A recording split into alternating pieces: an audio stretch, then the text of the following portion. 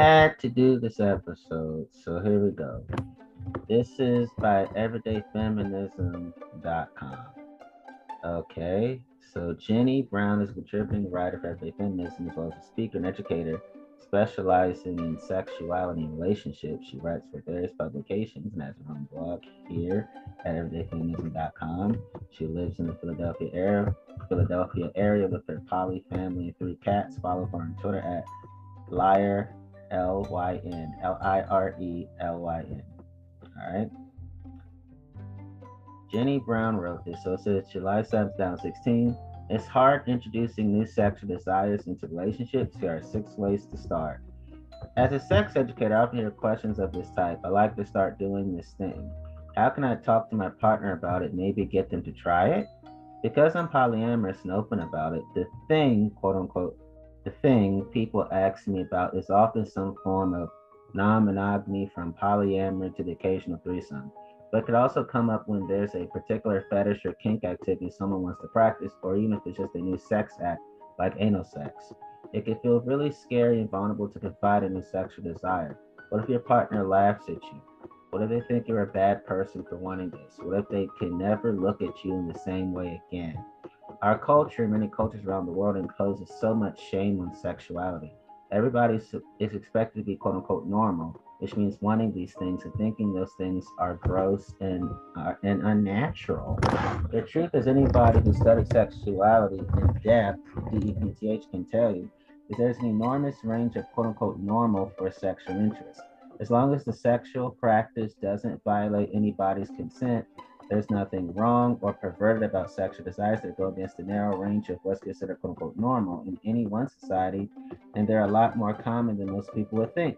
The freedom to explore and express our sexual interests is a feminist issue because of the ways patriarchy shames and constrains women, men, and non binary people into a narrow range of desires and tells them all others are off limits. Patriarchy says that if we ask our partners to try something interesting, they will judge us for it and they'll be right in doing so. As feminists, we reject that message. The whole idea that you can be a quote unquote bad person for having a sexual desire goes against what we know to be true, that sexuality and desire don't actually fit in with society's oppressive and narrow ideas, so you don't deserve those judgments. As feminists, though, we also prioritize consent, which includes not pushing people's sexual boundaries. Too many times I've seen one partner argue another into trying something they didn't want to do. That's sexual coercion, and it's not okay. So as we approach a conversation about a new interest, we need to walk a fine line to confront the desires we have, plenty of space for our partner to express their own feelings and desires about it. Then we have to work together to find the solution that's best for both of us. It's a tall order, but here are some steps that will help. One, get comfortable with your desires. Before you even start a conversation with your partner, you need to have a level of comfort with the desire you have. Otherwise, you may go into the conversation either approval or affirmation that it's okay for you to want this. That's an unfair burden to put on somebody who may not even have thought about this until you bring it up. And you need to know that your feelings are valid regardless of how your partner reacts. So find some sources of affirmation for yourself first. BDSM and polyamory have large online communities where you can read stories by people whose relationships and sense of self saw wonderful improvement. For any particular sex act or sex toy, you can definitely find articles online by people who love it. You will also probably find articles by people who hate it. Nothing is for everybody. Looking inside yourself is important too. Do you believe this would be good for you? Does thinking about it make you happy? Those feelings are valid. You have right to pursue a sexual life that satisfies you, even if others don't understand it. Go ahead and tape that to your mirror if you want. In a world that tries to shame us for every deviation from sexual quote norms, even when many of those sexual norms are pretty harmful and consent negative, it bears repeating. You have a right to pursue a sexual life that satisfies you. Two, get comfortable with their right to have different desires. Here's the flip side of the affirmation I just gave. Your partner doesn't owe it to you to satisfy their desires. They also have a right to a sexual life that is healthy and satisfying to them, and sometimes their desires are going to be very different from yours. Sometimes when we find something that really fulfills us, we become downright evangelical about it. If only more people knew, we think, If more people saw how great this is, they'd be so much happier. It's very natural to move on. This is bad. Nobody should do it. Or to this is awesome. Everybody should do it. It's a lot harder to stay with our own experience and say, this is awesome for me. I don't know how other people feel about it. This is even true for things that are considered normal. Some people don't enjoy receiving oral sex. Some people discover that marriage and settling down isn't right for them. Nothing is for everybody. You don't need to figure out how your partner will feel about the desire or whether it will be good for them. That's their job, and they might not know until they've thought about it. Your only job is to give them the space and the information they need to figure it out for themselves. Three, recognize any inequalities that might create a power imbalance.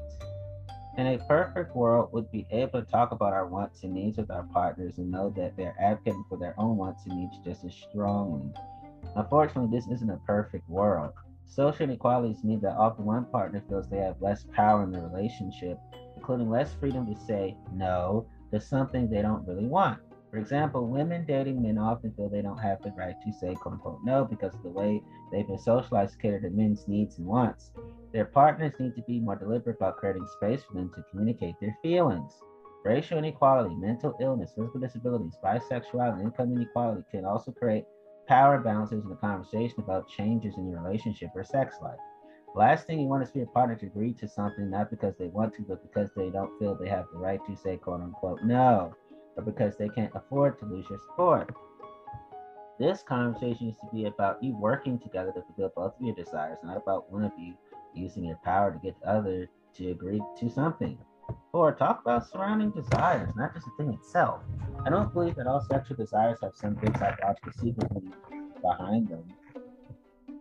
Again, I don't believe that all sexual desires have some big psychological secret meaning behind them. I do, however, believe that in a lot of cases, a specific sexual desire, say wanting to try group sex or bondage or installing a sex swing, is more like a school of fish than a single whale. Ooh, by the way, I want to do bondage and sex swings. I just had to say that.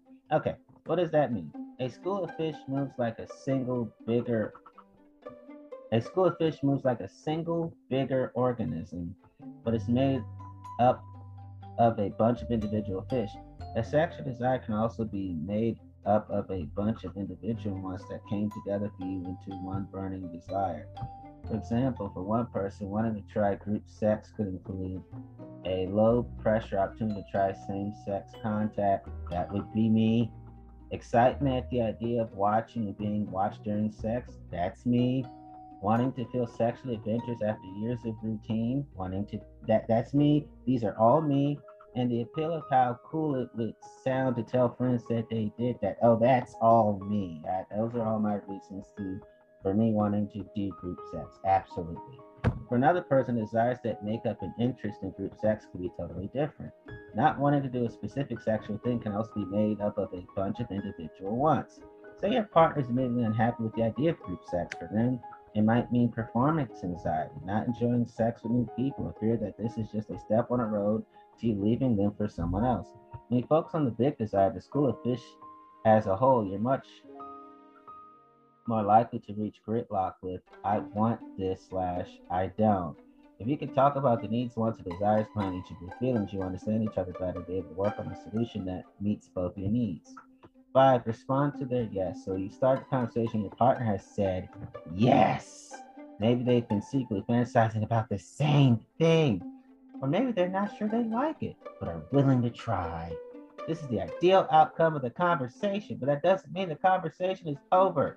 Make sure to keep communication channels open as you begin exploring. Expectations aren't reality, and it might be that either or both of you finds this new sexual activity isn't for you. It sometimes even happens that Jamie convinces Kim to try something, and afterward Jamie finds out that they don't really like it, while Kim is hooked and wants more. Whether you're the partner who initiated the idea or the one who said yes to it, it's totally fine if your feelings change after giving it a try. Maybe you find that this is something that's hot for you in fantasy, but not so great in reality. Or maybe you need to try a different approach, different circumstances. There's no shame in having different feelings than you expected or needing to renegotiate and make some adjustments. It happens all the time. It might help to talk to other people who've been there. Our first try at polyamory was a disaster, or using that sex swing we brought was so awkward, or stories a lot of people have. Whatever happens, stay flexible and tuned into each other and have some sexy fun. Lastly, number 6 of this article. As you've already prepared for it, your partner may say, no. How about no? How about, hell no? You might get that.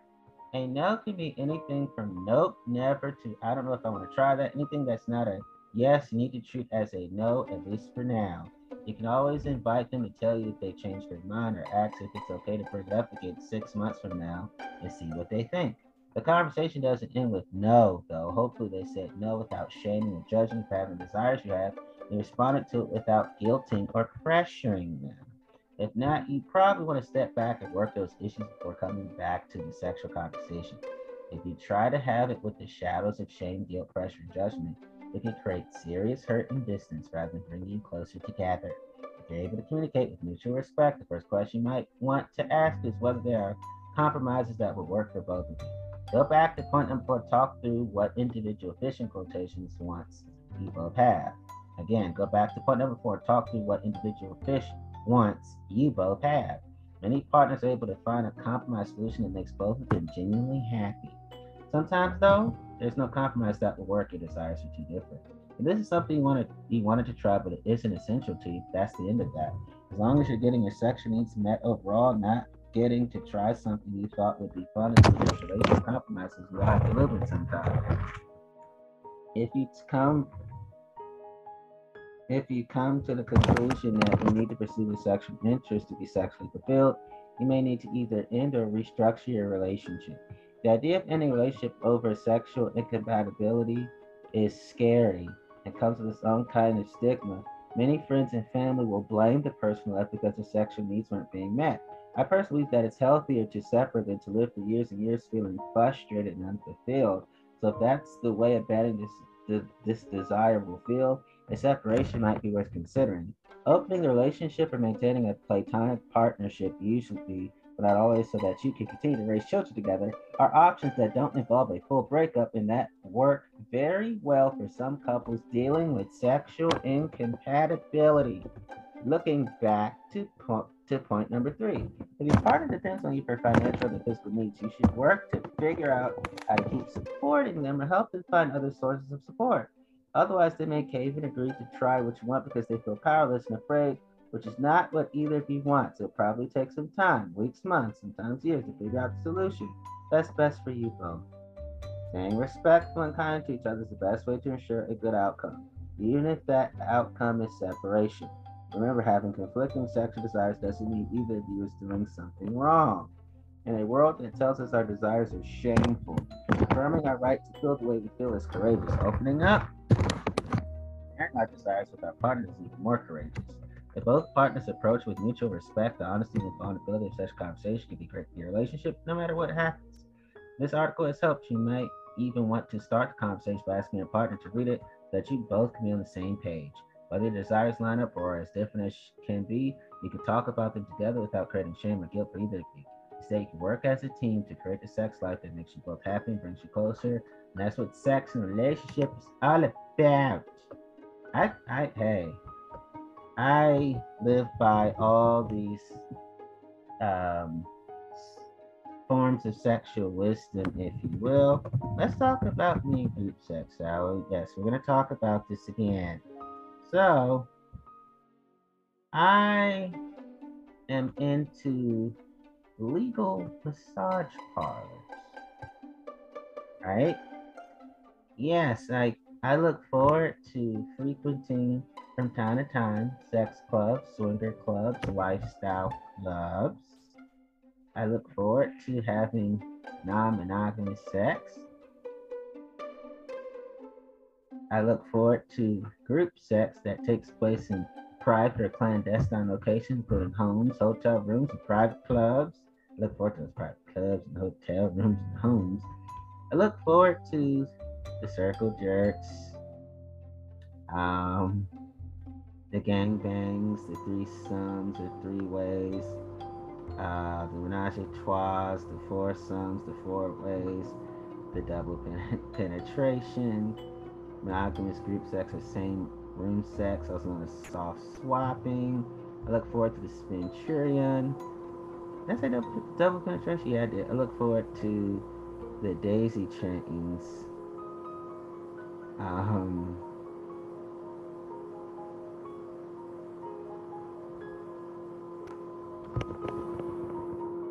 and when they talk about running trains on somebody, as long as we're all having enthusiastic consent, enthusiastic quality, enthusiastic respect, enthusiastic trust, enthusiastic safety, I'll participate in running trains on someone. So, just being real. I look forward to frequenting um, swinger parties and gatherings so I can have my fun. I look forward to these swinger parties. I look forward to participating in orgies. Dude, I do. Hey, it's all again. Every type of sex I have, whether it's group sex or two-person sex, it has enthusiastic consent, enthusiastic equality, enthusiastic respect, enthusiastic trust, and enthusiastic safety. And it's all within law and reason and the do no harm principle. Not too much, not too little, just right. I'm that way when it comes to anything and everything, anybody and everybody.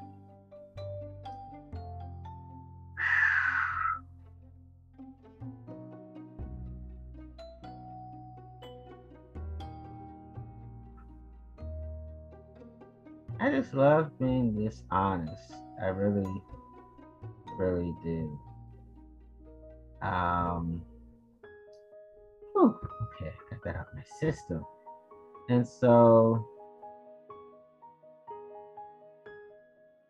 I also want to make it clear um,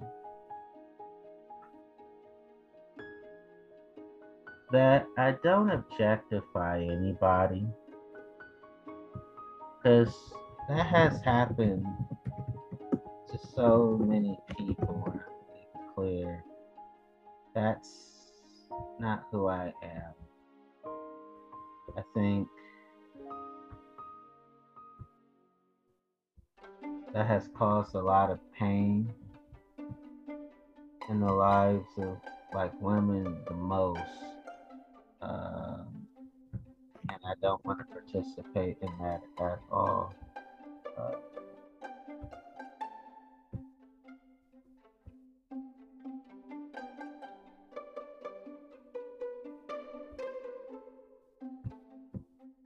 I can compliment without being a male pig.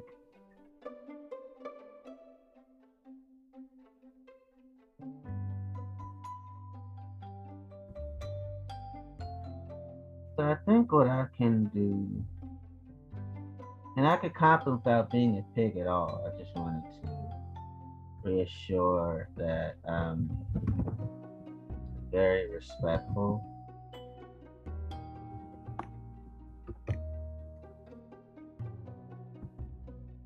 So I'm going to do this next article. This is by Susanna Wyeth. Susanna Wise is a contributing writer for Everyday Feminism, a New York-based writer whose work has appeared in the Washington Post, Salon 17, BuzzFeed, The Huffington Post, Bustle, more. She holds degrees in gender, sexuality studies, modern culture, and media, and cognitive neuroscience from Brown University. You can follow her on Twitter at Susanna Wise. Okay. Um,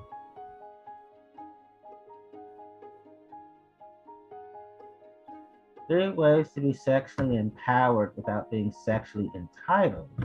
Many feminists have recently come to realize that women, particularly those who sleep with men, should make their own pleasures much of a priority as their partners.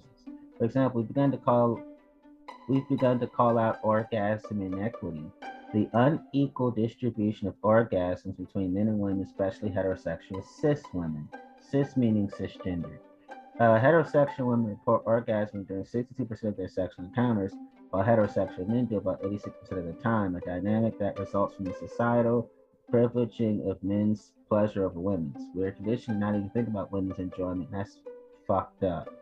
So, should we maintain a status quo where women's satisfaction is considered optional while men's is deemed mandatory? Or should we demand the orgasms we're entitled to? The answer may seem obvious, but I'm going to propose a third alternative. Um, we should consider women's desires as important as men's. However, some recent statements promoting such consideration have bordered on sexual entitlement. Now, I have no diss against Nicki Minaj. I like her. But she's quoted in this article. That's why she's brought up. I demand that I climax. I think women should demand that. Nicki Minaj told Cosmopolitan this May, listening praise throughout the feminist media. While the ability to climax during every sexual experience may not rank as urgently as other feminist issues, sexuality is a core part of the human experience. Why shouldn't we demand equal orgasms for all? Feminist author Jessica Valentine is calling the Guardian. I know this against her at all. She's just mentioned in this article. However, there's more than one feminist issue at play here. While we need, excuse me.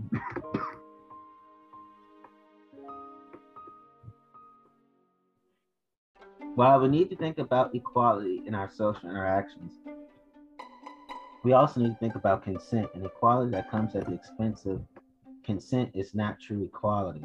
Closing the orgasm gap would mark a big step forward for feminism, but the proposed solution of demanding orgasm from our partners also mark a step back for consent culture because making demands of any sort in the bedroom does not involve getting a partner's enthusiastic consent.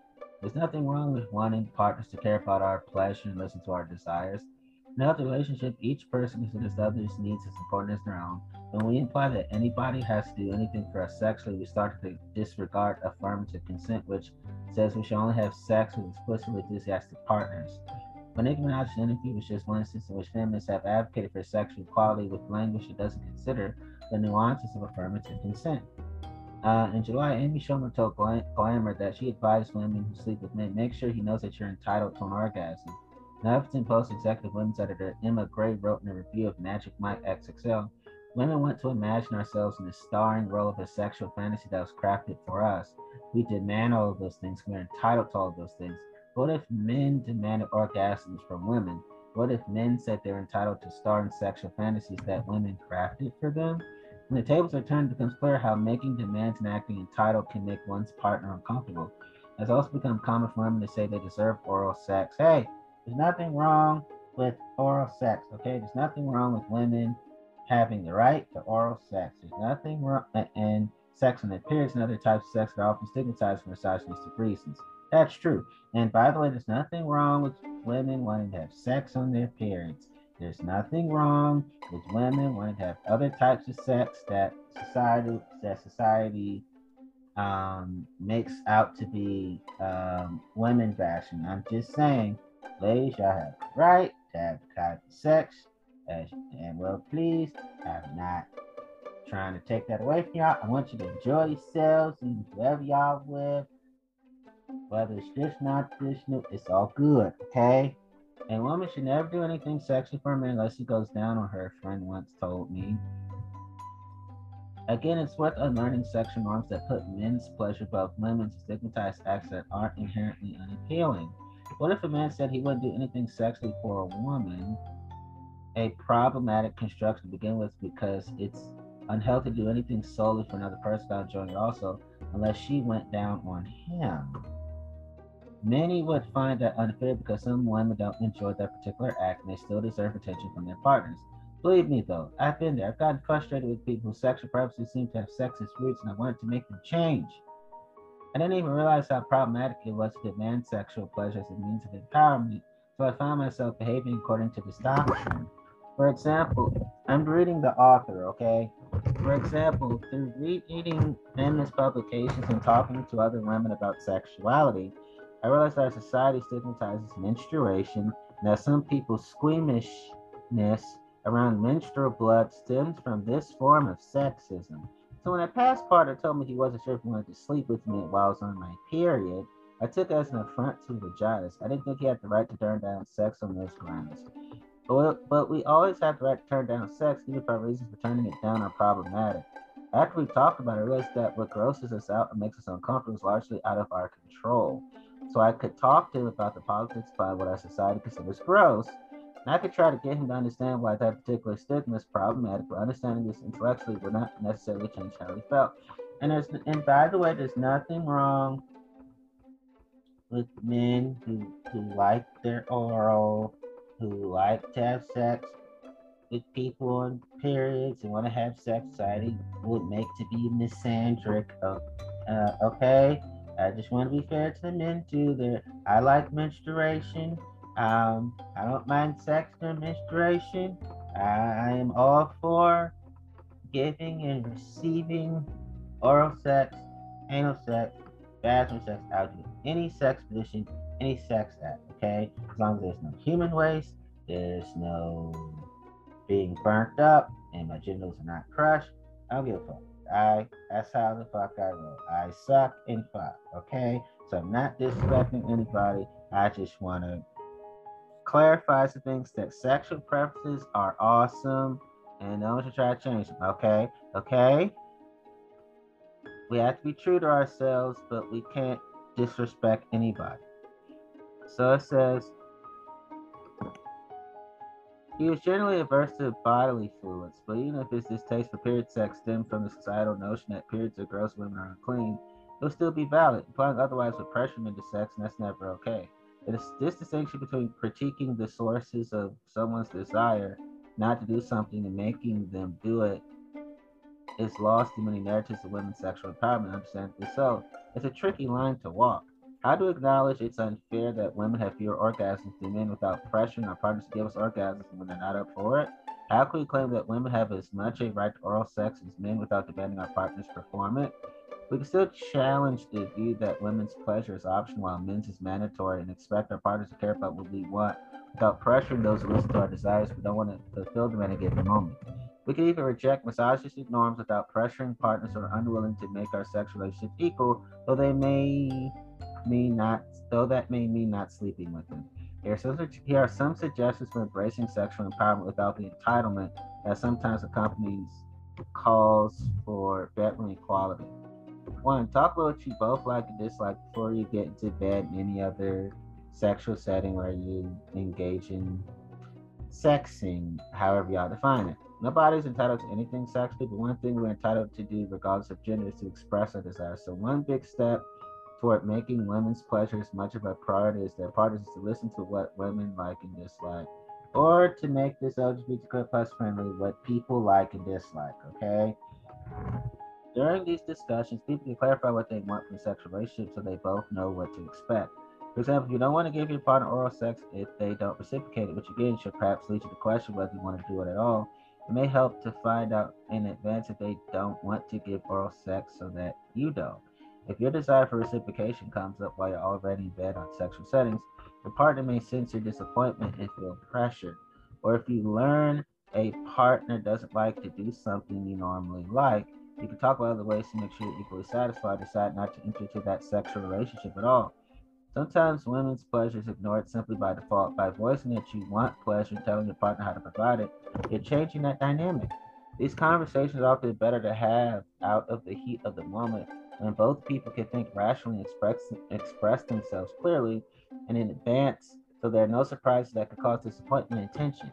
Two, communicate your sexual desires as requests, not orders. Everyone has the right to voice what they like as long as they make clear the other person can say no without negative consequences. For example, there's a huge difference between saying, I really like when you touch me here, and you have to touch me here, or between saying, could you go down on me? And you have to go down on me. I've noticed you sometimes stop after you come, and I haven't. I really like it if you could help me finish. It's also very different from, I need to come every time you do. While you're entitled to ask what you want sexually, you're not entitled to tell anyone what to do. So then, what happens if you make a respectful request? Your partner says no. Their reasons may matter to you. For example, it may help to know that even if someone doesn't enjoy giving oral sex, they're not opposed to pleasuring you in principle, will gladly do it in other ways. It may also be the case that they don't have the time and energy to help you to orgasm at the moment, but would be happy to do so another time. Whatever the reasons, even if you're disappointed or your ego is wounded, make it clear that you're glad they told you don't want them to do anything they're not excited about. If, on the other hand, your partner is habitually unwilling to reciprocate the pleasure you give, that might be a deal breaker for you. That's okay. Being sexually incompatible, otherwise not having your sexual needs met, is a perfectly fine reason to end a relationship, but it would be coercive to try to change their mind. Even if your partner has no reason for refusing to honor your request other than wanting to get more pleasure out of the relationship than you can deem them selfish and unfair, but you can't demand that they change. Think of it this way: if a woman abstains from sex because she has been taught it would harm her purity and reflect poorly in character, that belief is worth challenging, but everyone still must respect her decision. Trying to change someone's sexual behavior in the name of feminism creates a relationship where people make sexual decisions for reasons other than simply wanting to. Nobody should feel obliged to do anything they don't want to do sexually or otherwise. 3. Have non judgmental conversations examining the sources of your preferences. Sexism and other forms of oppression play a huge role in shaping our sexual desires. But no matter how problematic our preferences are, we still have to have them, and we shouldn't have to do anything we don't enjoy just to be politically correct. Take my ex, for instance. Even his aversion to period sex were based on a rational fear that he would get cooties from it. I would want him to do it if he didn't want to. Instead, in this hypothetical scenario, we could talk about his reaction, how he learned it. Shifting the blame off of him and onto society could let me start that conversation without making him defensive. It might even lead him to see how problematic his preferences were, though I couldn't expect that awareness to alter his visceral reactions. In the same way, oppression can influence what we do like, and that's okay too. One friend who prefers to be sexually submissive told me she thinks she developed that affinity through the stereotype that women are submissive. Because she and her partners acknowledge that the stereotype is problematic, but blame society, not her, they can still indulge their desires without contributing to the stereotypes they stem from. If you and your partner give each other permission to have problematic sexual likes and dislikes, you can have some surprisingly honest and eye-opening conversations. The discussions might not change anybody's mind, but that's not the goal. The goal is to understand what our partners prefer and the reasons behind these preferences without any judgment. It's not fair when women's pleasures neglected, when women are expected to give more than they receive. Everybody deserves the same consideration from their sexual partners regardless of gender. At the same time, nobody is entitled to anything sexually from anyone else. In order to reconcile fostering empowerment with avoiding entitlement, we need to develop sex relationships based on communication, consent, and self awareness, when it is never okay to demand anything, but it's always okay to ask. That way, we can challenge double standards regarding sexual pleasure without challenging anyone's individual boundaries. After all, women's sexual disempowerment is an issue larger than two people who are in bed and all the other sexual settings together. Someone can simultaneously want to see women more empowered and not want to cater to a woman's desires at a given moment. We should apply the same standards for sexual enjoyment to everyone, but we should apply the same standards for consent to everybody as well. And this means both encouraging empowerment and eliminating entitlement. Um, what they mean by entitlement, they're talking about abusive entitlement. Like, there are things in a relationship where you can feel healthy entitlement. Like, if you um, have the type of healthy sexual relationship where y'all compatible, you pretty much like the same things, dislike the same things, then that's a healthy kind of entitlement because it's not about um, it, you or that person being in danger. It's more of, hey, we are into the same thing, so yes, I'm going to get this, and they're going to get that, right? We're both going to get this, both going to get that, right? So healthy sexual entitlement means that it's the kind of entitlement that doesn't destroy anybody's body and doesn't destroy anybody's soul. It's different.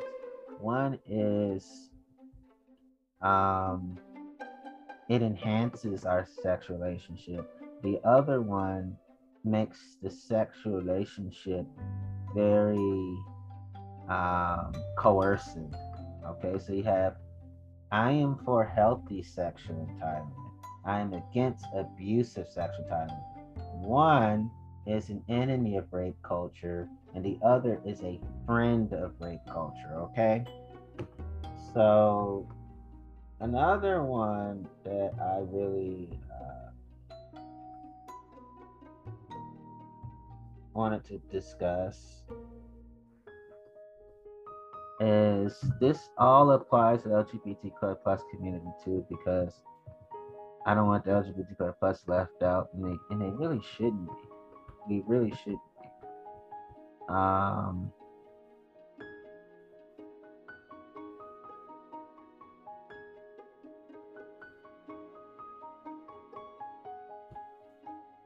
So I'm going to. I also want to say this last thing about religion, and I won't talk about it again for a month. April 3rd, I'll talk about religion. Um, I'm thinking that maybe all of the verses of all of the religious texts are either real or symbolic, or both real and symbolic. I don't know which of the three is true. Okay, done. No more religion talk for a month, officially after that. And I also want to say that I am for top freedom. Top freedom in this case would be it's a cultural and political movement seeking change in laws to allow women to be topless in public spaces where men are permitted to be bare chested as a form of gender equality. Specifically, the movement seeks the repeal or overturning of laws which restrict a woman's right not to have her chest covered at all times in public. In addition, top freedom advocates seek allowing nursing mothers to openly breastfeed in public. Hey, as long as y'all around adults and children aren't watching, and then the adults are cool, they're the type that just let you be you, and that's all good. I had to say something. So, for example, I am for alternative lifestyles. For me, it would mean that I am for body modification. I'm for tattoos. I'm for body piercings. I'm for plastic surgeries. I'm for all surgeries. I consider myself a hippie at heart, and I look forward to getting a Grandma Claire tattoo on my left chest and getting one ear piercing in my left ear. I'm gonna do that. And I don't mind cross dressing or transvestism. I would just do it to help empower LGBTQ plus community. And it would never be about effeminizing any man, especially black men. No, no, no. It would be about satire. Just purely satirical reasons, that's all.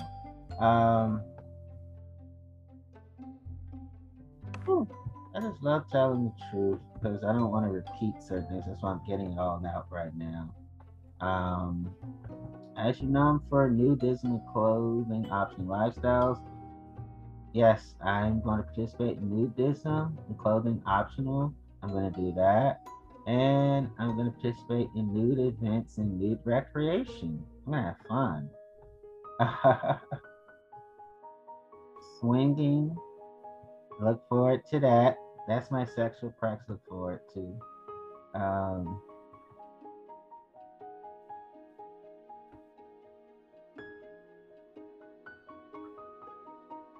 I don't mind down low as long as some people like, look, this is the sex we have. I don't really care what your sexual orientation is. For our sexual black, I don't. If they're okay with you not being exclusively heterosexual, it is what it is. But if they have a problem with it, then you definitely need to talk about it. So I just wanted to put that out there. As y'all know, I love sexual roleplay, love sexual fetishism, but I don't fetishize people. I love partialism, but again, it's not, for me, it's not unhealthy paraphilia. What else is? I don't mind ripped clothing, revealing clothing. Hey, just be safe, be safe. I don't mind provocative clothing, provocative words. I don't mind those things either. Those things are just fine with me.